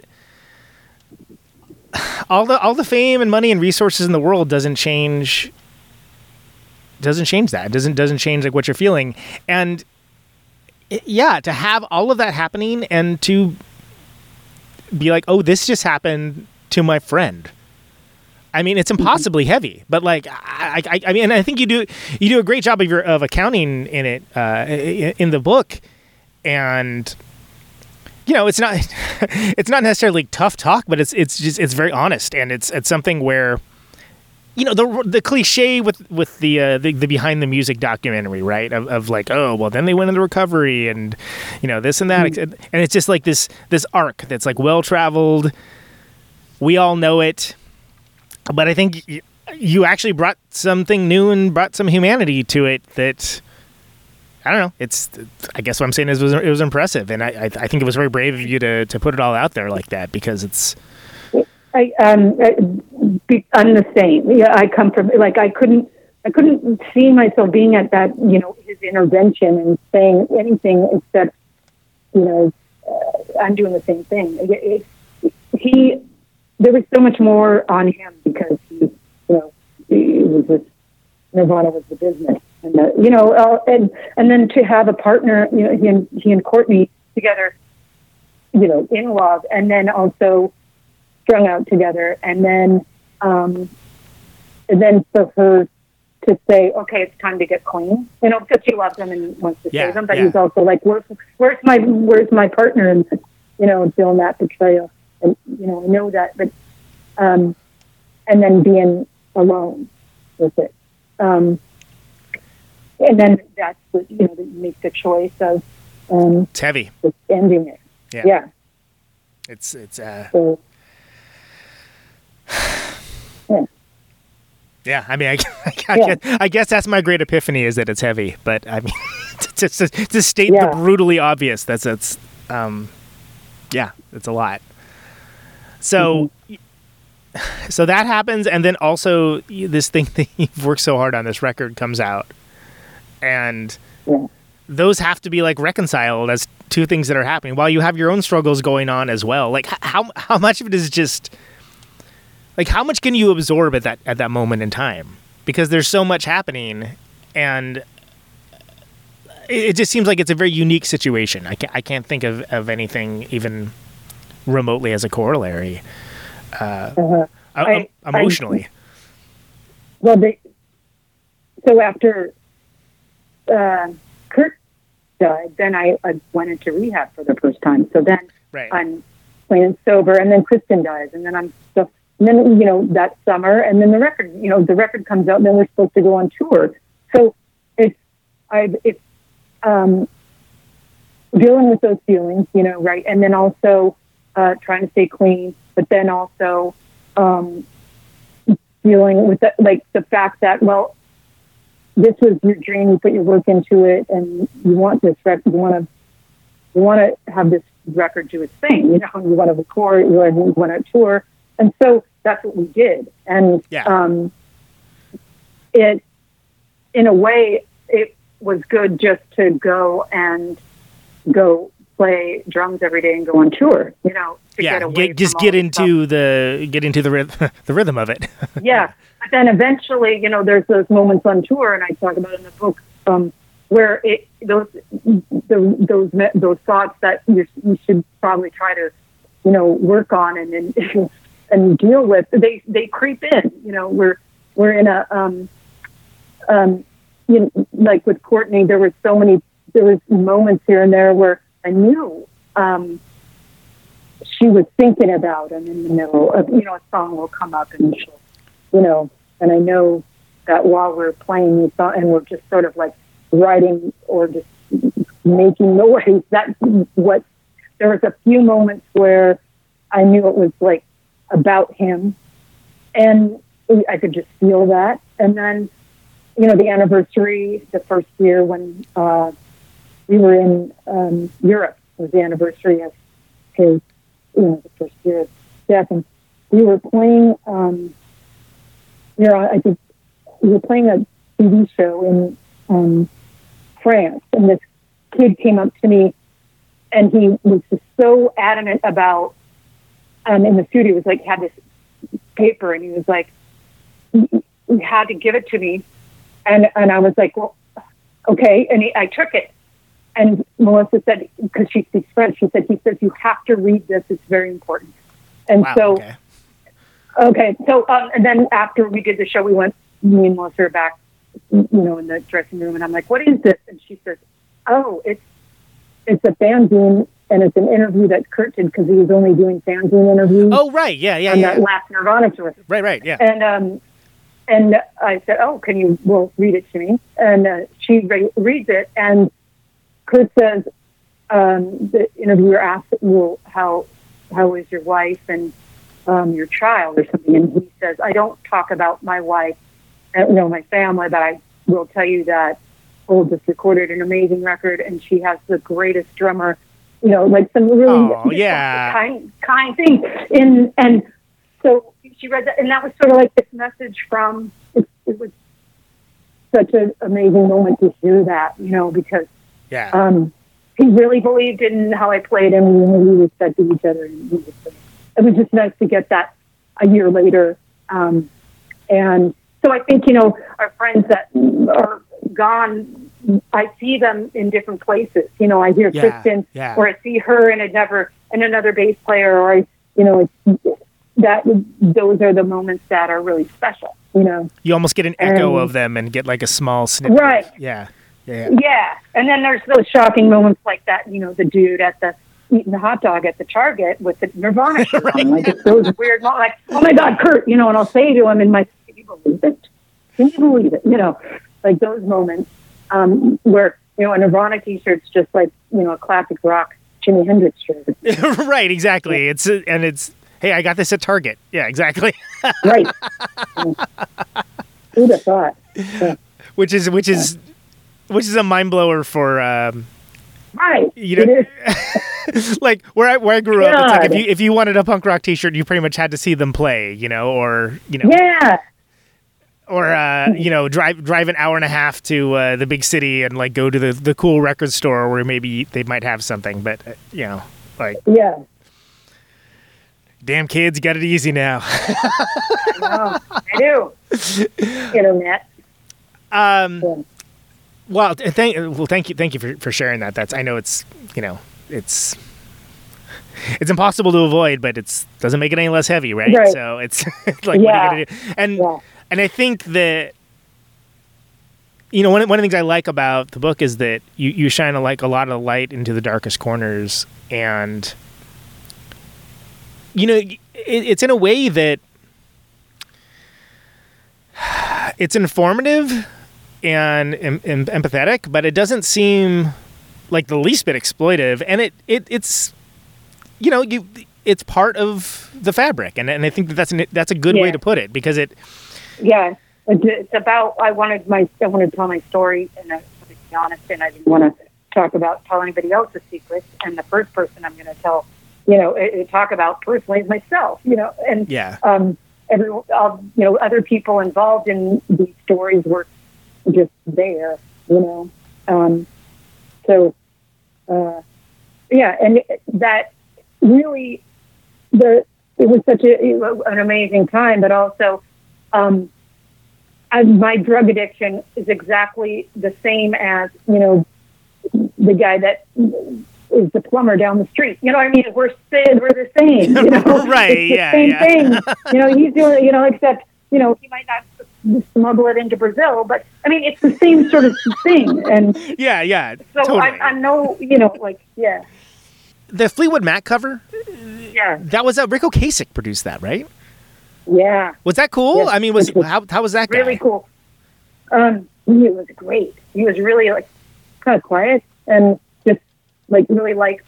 I just did my parts, and he made a suggestion, and I did what his suggestion, and he liked it, and it was really smooth and easy. I remember, and my drum part, I guess it's way different than the original. Yeah, totally. It's got a way different vibe. It's kind of pushes the song into a different direction. But that was one of those moments where I'm sitting at my drums and I'm thinking, holy shit, it's one of my rock and roll idols. Yeah. And I'm working, those where you freak out quietly and then you just keep it together. Keep it together. Don't be a weirdo. Don't make it weird. Exactly. Yeah. Yeah, and that's and that was for the Crow soundtrack, if I remember it, the second one. There's a rumor that you guys tried it a couple different ways too. Like there was sort of like didn't have that vibe as the like you had like different versions of it that you like had worked up of like, okay, let's try it this way, let's try it that way. Yeah, is that true? We worked on it. Well, we worked on it when we were in New Orleans. There's the Secret New Orleans song recordings that we did a bunch of new song ideas in New Orleans, and none of it has ever seen the light of day. We recorded in a Masonic temple, and the drums were amazing. So we did a bunch of these, ideas and sort of fleshed them out, and then came up with that version of Gold Dust Woman. So I don't know. I mean, all I remember is just that version. I mean, with the drums like that.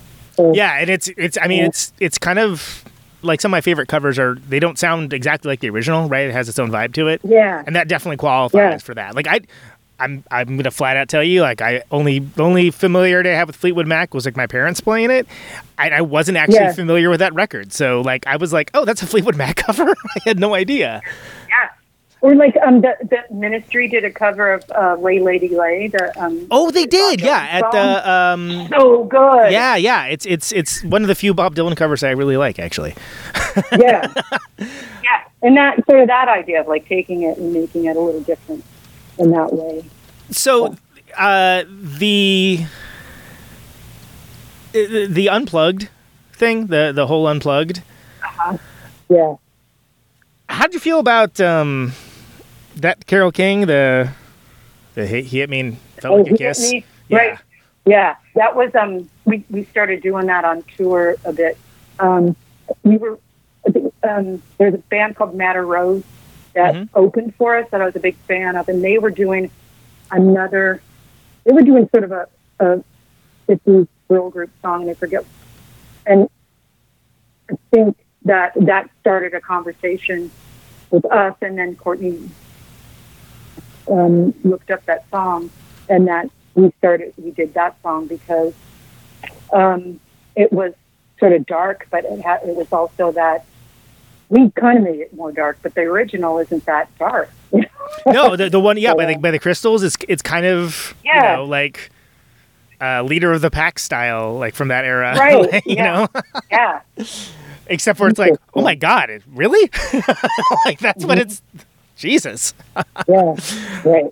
But I mean, that just it struck me because that actually was the first time that song came to my attention, and I was like, is this a parody or is this like? I was like, oh no, that really is. Oh wow, okay, all right. But I think was the idea to kind of like steal its power and kind of put it back. Yeah. And make it. Yeah, the lyrics. Yeah. Harsh again. Harsh toke. Right. I know. Oh.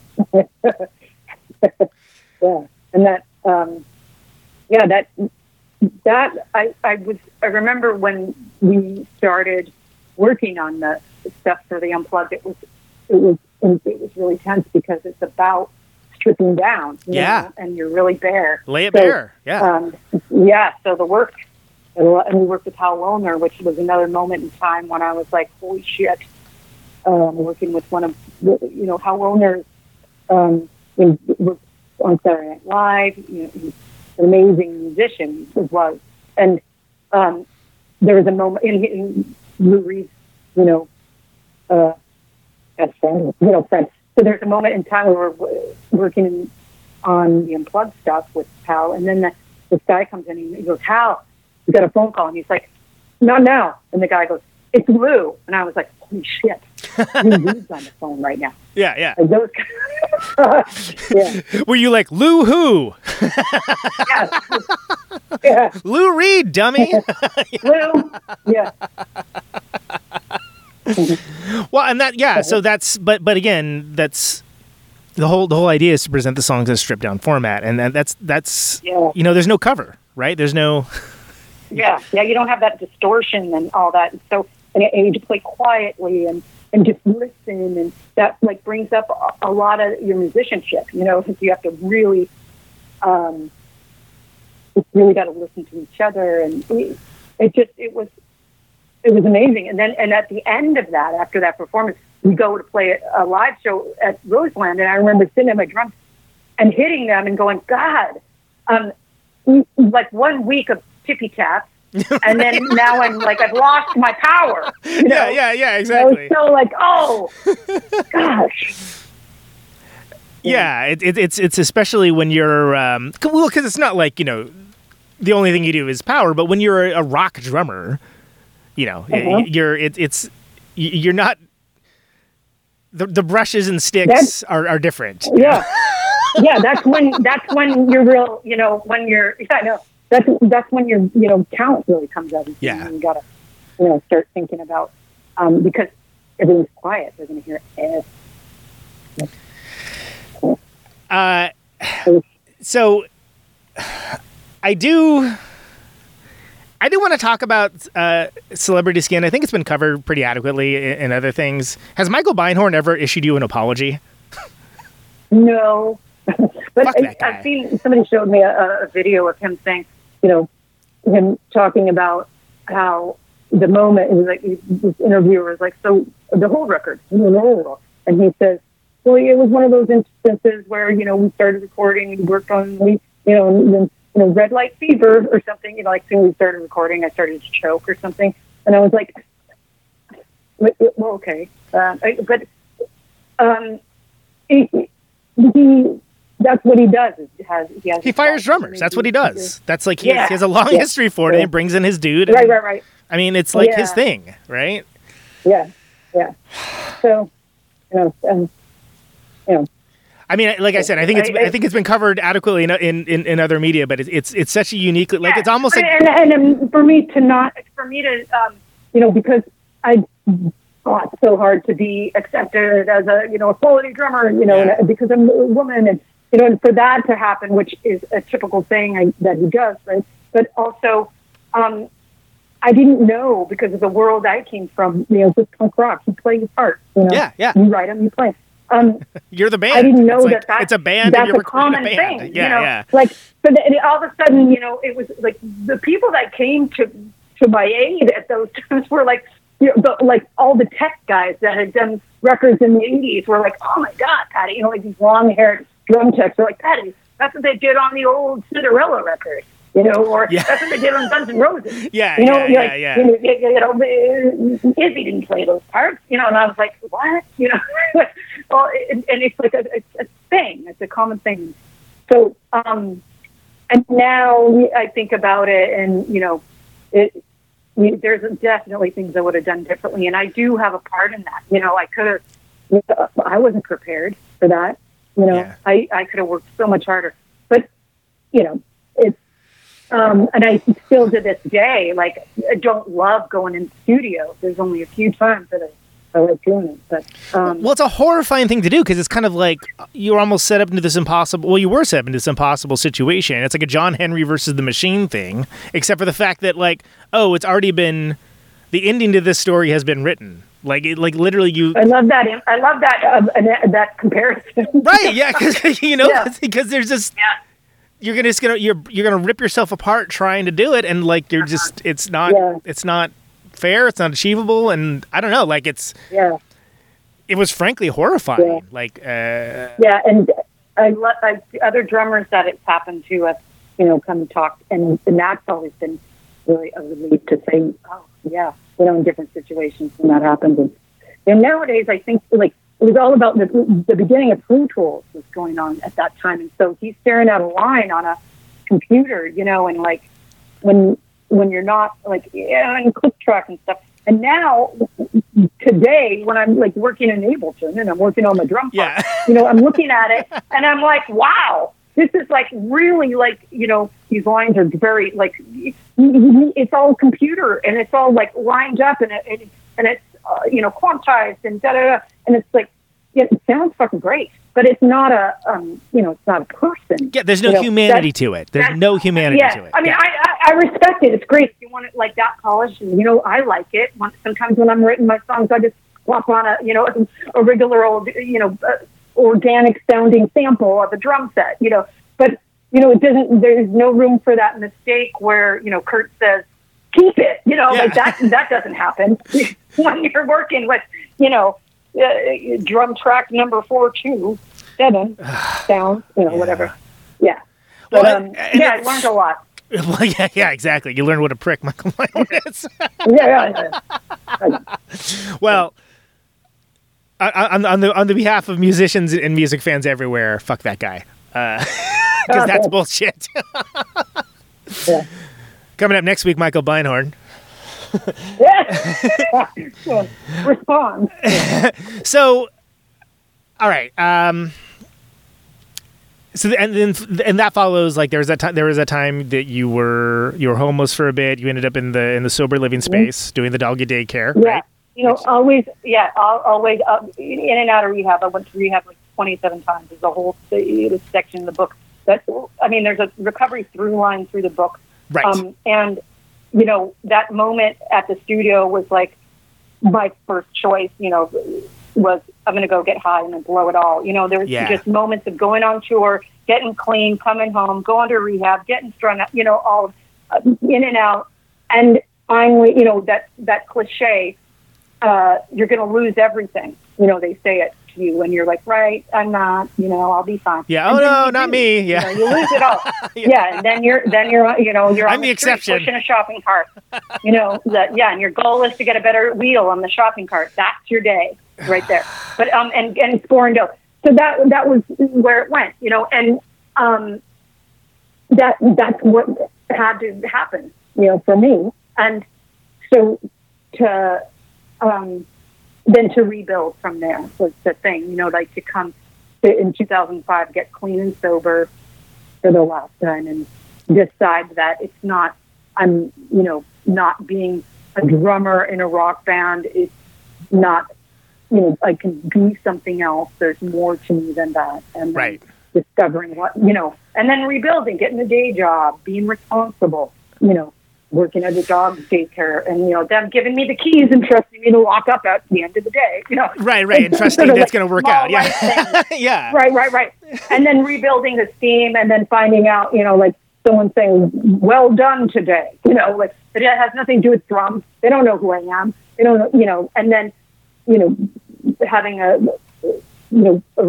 community of recovering people, and then sort of considering that there's a lot more to life than just and then they don't being in a rock band, and they then don't have those preconceived notions. Learning, right, and then just deciding that getting to a point again with drums where it's fun, and I just want to play and have fun again. Do you have any good memories for the Juliette Lewis record, the Juliette and the Licks? Yeah. I liked Juliet was like a power all the time, like never slowed down. That was kind of like a lot of energy and really present. So I really liked that. Was a different experience for me, having like the singer be we're going to be there, practices at 7 p.m. and then show up at 7. That was and it just that it was kind of cool because she was sort of discovering a lot of new things. So that was kind of interesting to kind of be on that ride with her, where she's like discovering new music and to share stuff. Yeah. But and then to do to do the Warped Tour was kind of fun, to go back and play shows, and I liked it. There's I'm sure there's a ton of little funny stories here and there about it, but yeah, can't remember off the top of my head. And that's why it doesn't need to make a forensic analysis necessarily, but I just think it's interesting that it's almost kind of like glossed over in some cases, and it's sort of like, that's the good tunes, and like, yeah, she's good at what she's doing, and I think it's I almost feel like maybe it would have been received a little more if it hadn't been under her name necessarily, but then I don't know if it would have the same profile. I don't know. What do I know? I'm just some guy. Yeah. Yeah. and like a lot of people that are like when you're an actor and then you're also you want to be in a rock band, that's already negative. Yeah, points. there's just people there's are a well like, deserved oh, stigma. Yeah. Who can do that? You can't. It's tough. I always think of the example. My friend and excellent drummer Chris Bolick, he was the bar back at the Fillmore in San Francisco, and he was around for Steven Seagal and his blues band played, and it was just total lawyer blues.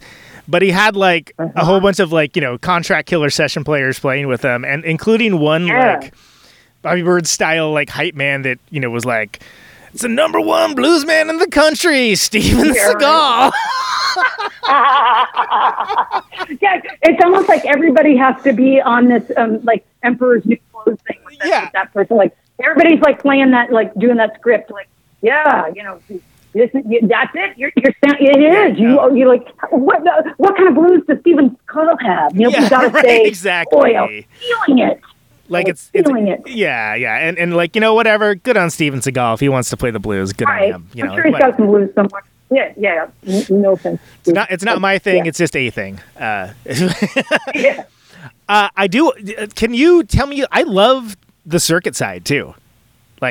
Oh yeah, I'm the guy. I'm a big Radio Sloan fan. Wow. I'm a big fan of the Need and whatnot. And that was a band that I thought had a lot of promise, and I was very sad when it stopped.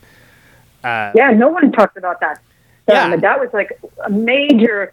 At that time when I was attacking that music, I was in Jew and Juliet Lewis, and then I did a craziness of I did one song with Pink for some shows. I forgot about it. For a soundtrack. For a soundtrack, and so I was doing that and Circuit Side, and so Circuit Side is like math rock, but calculus. Yeah. Like one step Judas Priest, two steps Breadwinner. Yeah, it's an interesting band. Right. Yeah, so that was amazing. To put that together and to exercise my brain that way. So that was, and I have so much respect. Radio is such an amazing player. Great player. Yeah. Yeah. Another person that just can pick up their instrument and just command, with ease,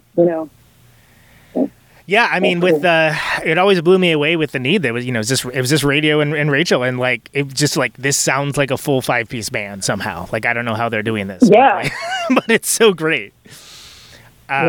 Anyway, I guess I don't have any specific Circuit Side questions on the fact that I like that band. I was sad that it flamed out. Cool. Can you? And I want to be mindful of your time. Well, can we talk about Upset? Is that okay? Yeah, that's totally fine. Okay. We did. We just recorded last summer and the summer before. We recorded a bunch of songs with Steve McDonald. Oh, no kidding! Awesome. That's great. Yeah, at the Red Cross / Melvin's practice space. We recorded 9 songs, and put them out on Lauren Records, and you can get it on. It's self-titled Upset on Spotify. It's pop punk. It's me and Allie from Vivian Girls, and Rachel. Well, was Rachel? It's Nicole from Whatever, and Lauren from Benny and the Jets. Rodriguez. So it's fun. It was really good. Yeah, it's good indie rock. Punk. Yeah, it's that's on the and it's interesting because I listened to that. I didn't know it was you, and until later on, I was like, oh, that's Patty on there. That's cool. Yeah, it was so much fun playing that. Yeah, it seems like it. And then Death Valley Girls too. Right? That was another, I started out playing in Larry's band. We start a band together, and then I leave. It never sticks, huh? Right. No, I mean, I don't know. It's I have, I don't know what it is. I mean, it's not we get along great, and it's fun and stuff. So maybe he can add to that when you talk to him. But so we did the first Death Valley Girl. I was on the first cassette that it came out on Burger. And then, I think it's mostly about touring, at the time, I just had a kid. I had my daughter, early on in 2010. So then I was we're not going to tour. So you got to be there. You got to be present, right? So right. So yeah, so then, but that was great because that was like kind of Larry sort of like will try out all the different influences of style. Like this is sort of a garage rock vibe, and then we were in a band that was sort of shoegaze, and then we were in So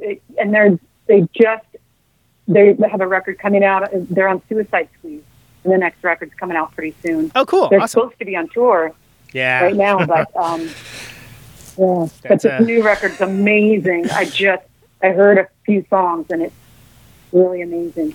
So it'd be cool. Yeah, it's too bad. I mean, that's another thing that's a unifying factor right now is nobody's on tour. I mean, that's kind of where we came in, right? But quarantine. Yeah, it is. So, can you very briefly? Can you talk about the Rock and Roll Camp for Girls experience and how you got involved with that? Yeah.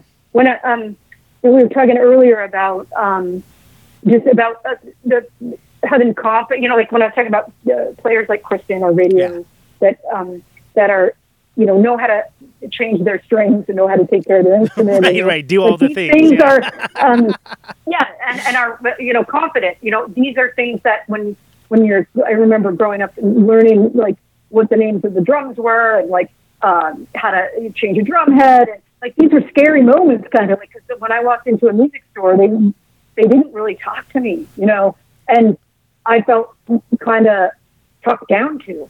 Yeah. I've literally seen it with female bandmates. I'm like, she knows more than you do about this, right?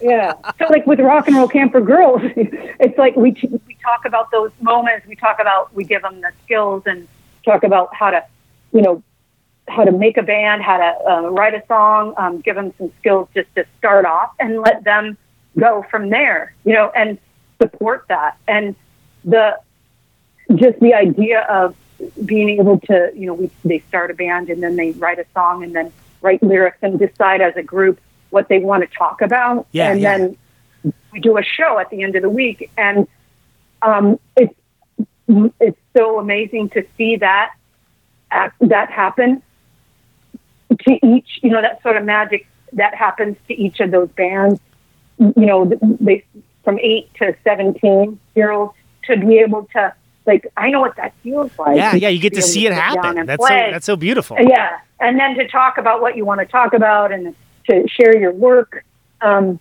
it is also like it's about self-esteem building. It's about community, and it's just been so important for me. And I like to just share what I can with girls that want to play music. So, and do you find that there are girls that gravitate towards the drums and are looking to do that? Yeah, there's the ones that are like try out all the different instruments each year. Like the best. And then there's my drummers that come back and like and some of them actually play and some of them don't, and they just have fun.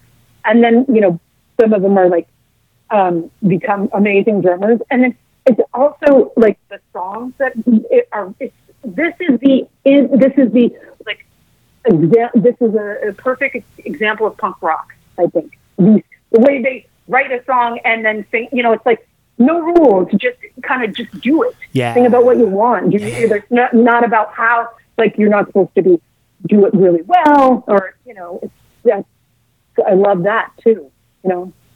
It's great to see, and it's something that I'm was super stoked to hear you were involved with because I was like, oh, that's awesome. Like, gonna learn from the best.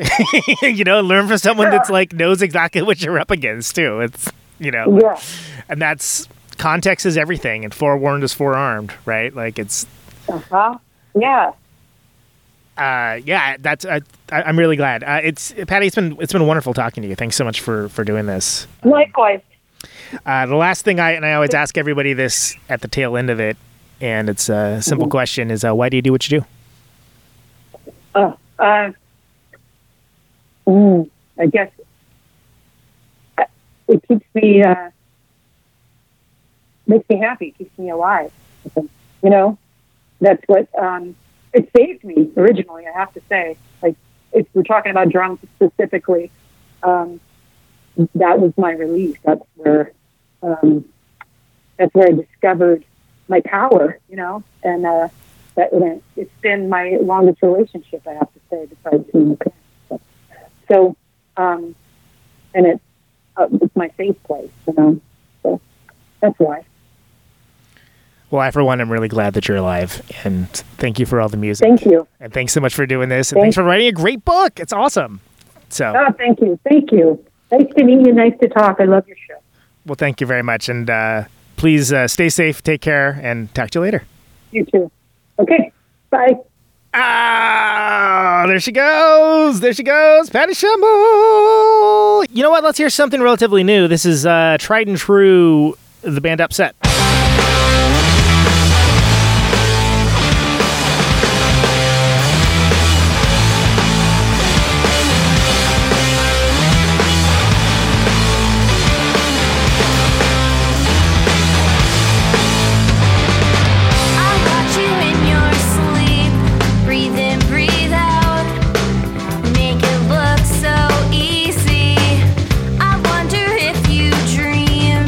Dream of me.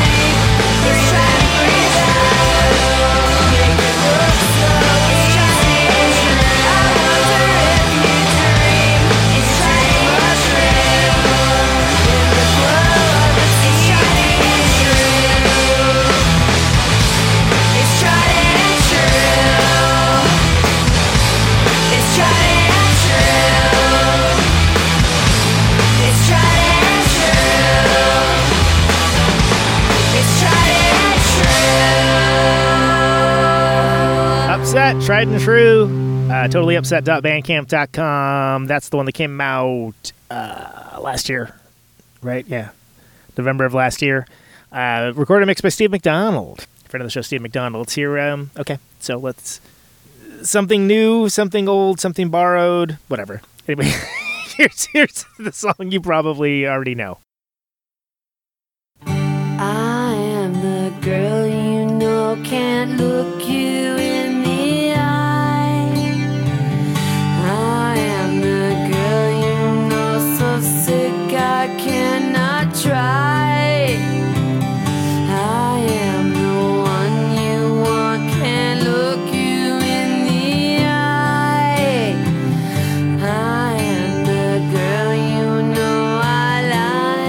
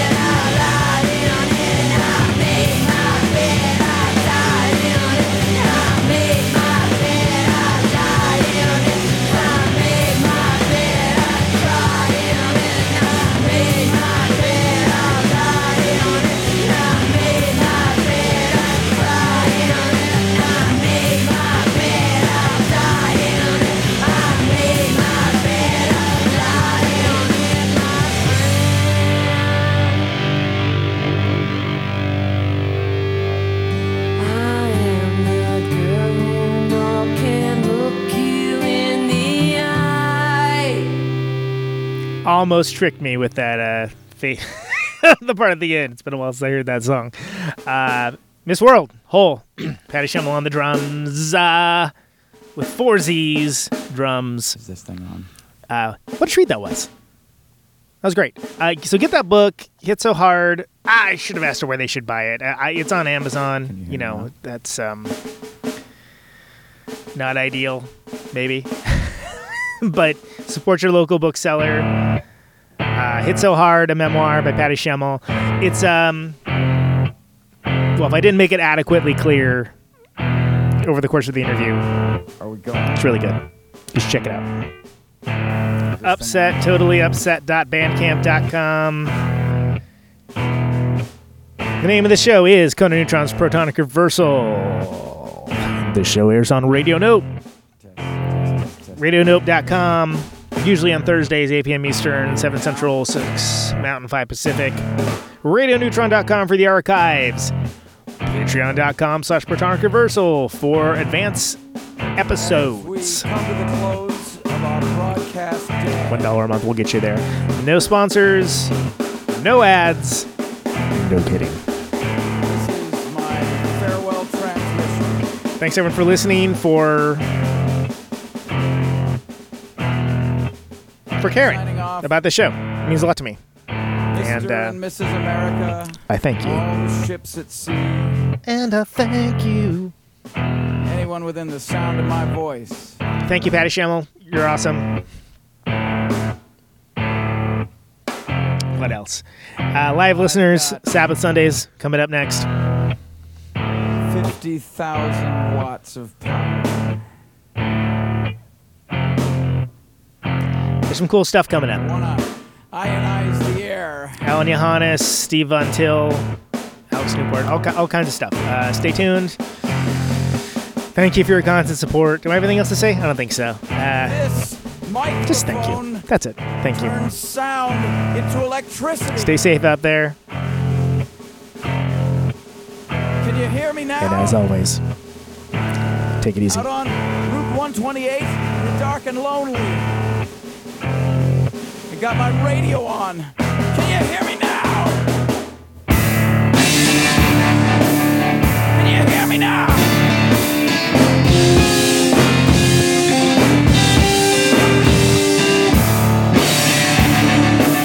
Can you hear me now?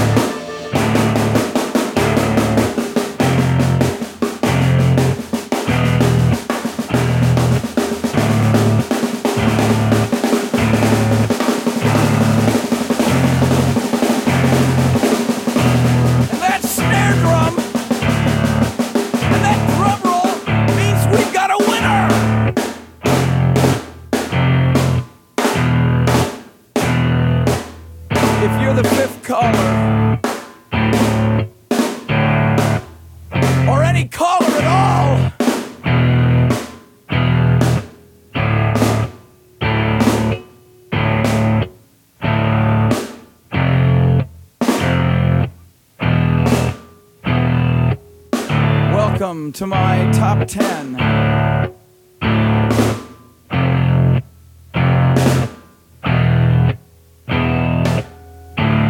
I'd like to thank our sponsor. But we haven't got a sponsor. Not if you were the last man on Earth. She was prepared to prove it. This one goes out to a special girl.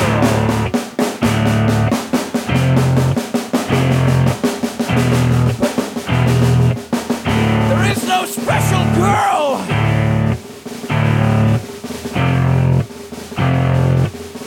It's the end of radio.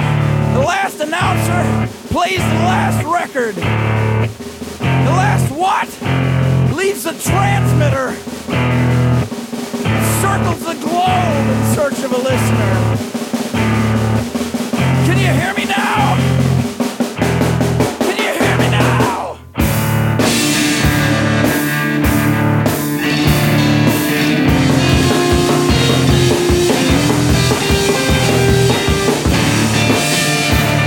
Can you hear me now?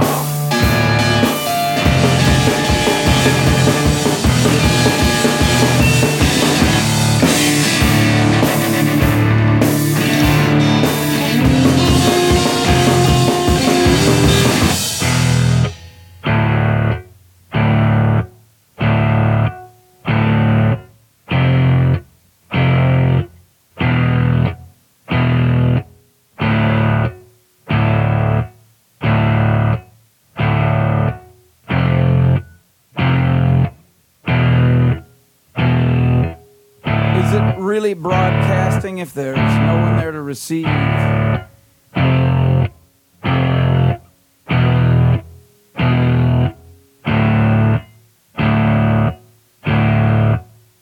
the end of radio. As we come to the close of our broadcast day,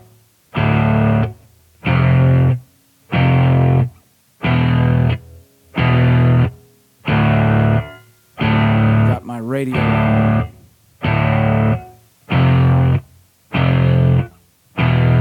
Can you hear me now? Can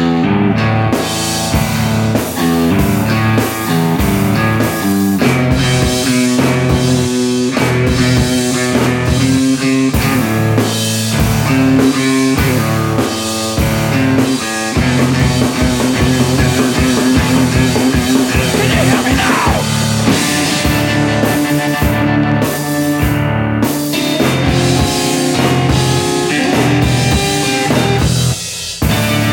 you hear me now?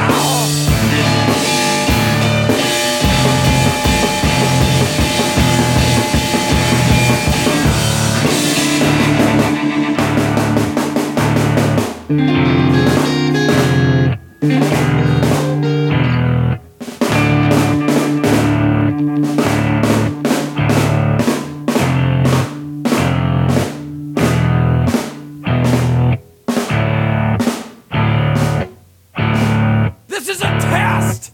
If this had been a real emergency,